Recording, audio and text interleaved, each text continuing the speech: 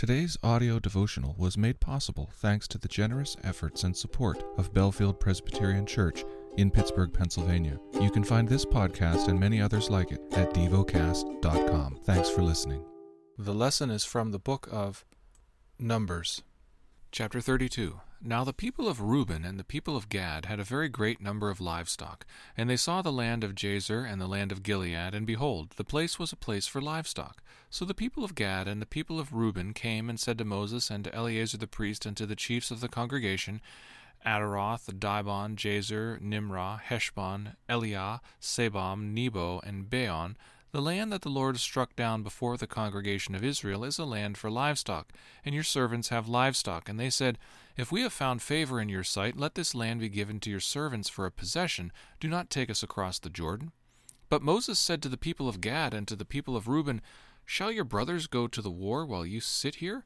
Why will you discourage the heart of the people of Israel from going over into the land that the Lord has given them? Your fathers did this when I sent them from Kadesh Barnea to see the land, for when they went up to the valley of Eshcol and saw the land, they discouraged the heart of the people of Israel from going into the land that the Lord had given them. The Lord's anger was kindled on that day, and he swore, saying, Surely none of the men who came up out of Egypt from 20 years old and upward shall see the land that I swore to give to Abraham, to Isaac, and to Jacob, because they have not wholly followed me. None except Caleb the son of Jephunneh, and Kenizzite, and Joshua the son of Nun, for they have wholly followed the Lord. And the Lord's anger was kindled against Israel, and he made them wander in the wilderness 40 years, until all the generation that had done evil in the sight of the Lord was gone. And behold, you have risen in your father's place, a brood of sinful men, to increase still more the fierce anger of the Lord against Israel. For if you turn away from following him, he will again abandon them in the wilderness, and you will destroy all this people. Then they came near to him and said, We will build sheepfolds here for our livestock, and cities for our little ones, but we will take up arms, ready to go before the people of Israel, until we have brought them to their place.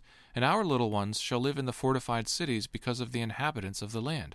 We will not return to our houses until each of the people of Israel has gained his inheritance. For we will not inherit with them on the other side of the Jordan and beyond, because our inheritance has come to us on this side of the Jordan to the east. So Moses said to them, If you will do this, if you will take up arms to go before the Lord for the war, and every armed man of you will pass over the Jordan before the Lord until he has driven out his enemies from before him, and the land is subdued before the Lord, then after that you shall return and be free of obligation to the Lord and to Israel, and this land shall be your possession before the Lord. But if you will not do so, behold, you have sinned against the Lord, and be sure your sin will find you out. Build cities for your little ones, and folds for your sheep, and do what you have promised.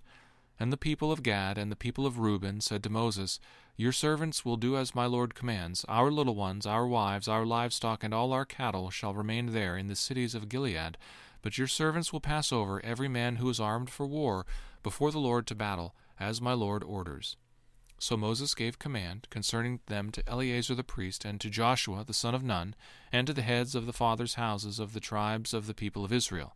And Moses said to them, If the people of Gad and the people of Reuben, every man who is armed to battle before the Lord, will pass with you over the Jordan, and the land shall be subdued before you, then you shall give them the land of Gilead for a possession. However, if they will not pass over with you armed, they shall have possessions among you in the land of Canaan. And the people of Gad and the people of Reuben answered, What the Lord has said to your servants, we will do. We will pass over armed before the Lord into the land of Canaan, and the possession of our inheritance shall remain with us beyond the Jordan.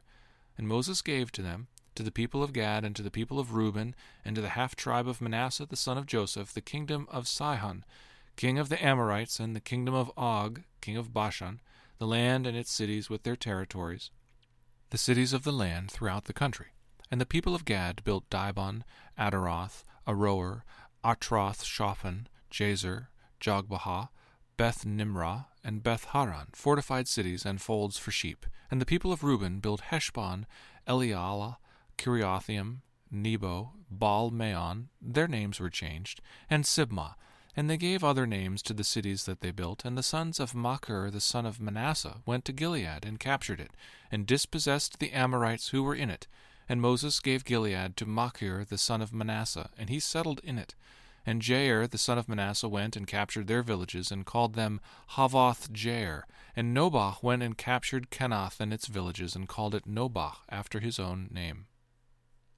Meditate and dwell on what you're paying attention to in God's Word. How has it connected with your heart or mind?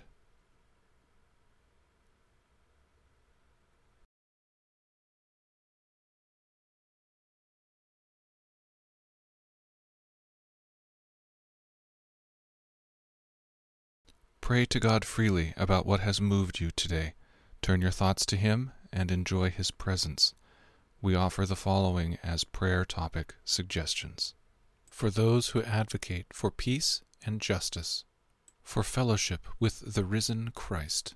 Thank you for listening to Devocast.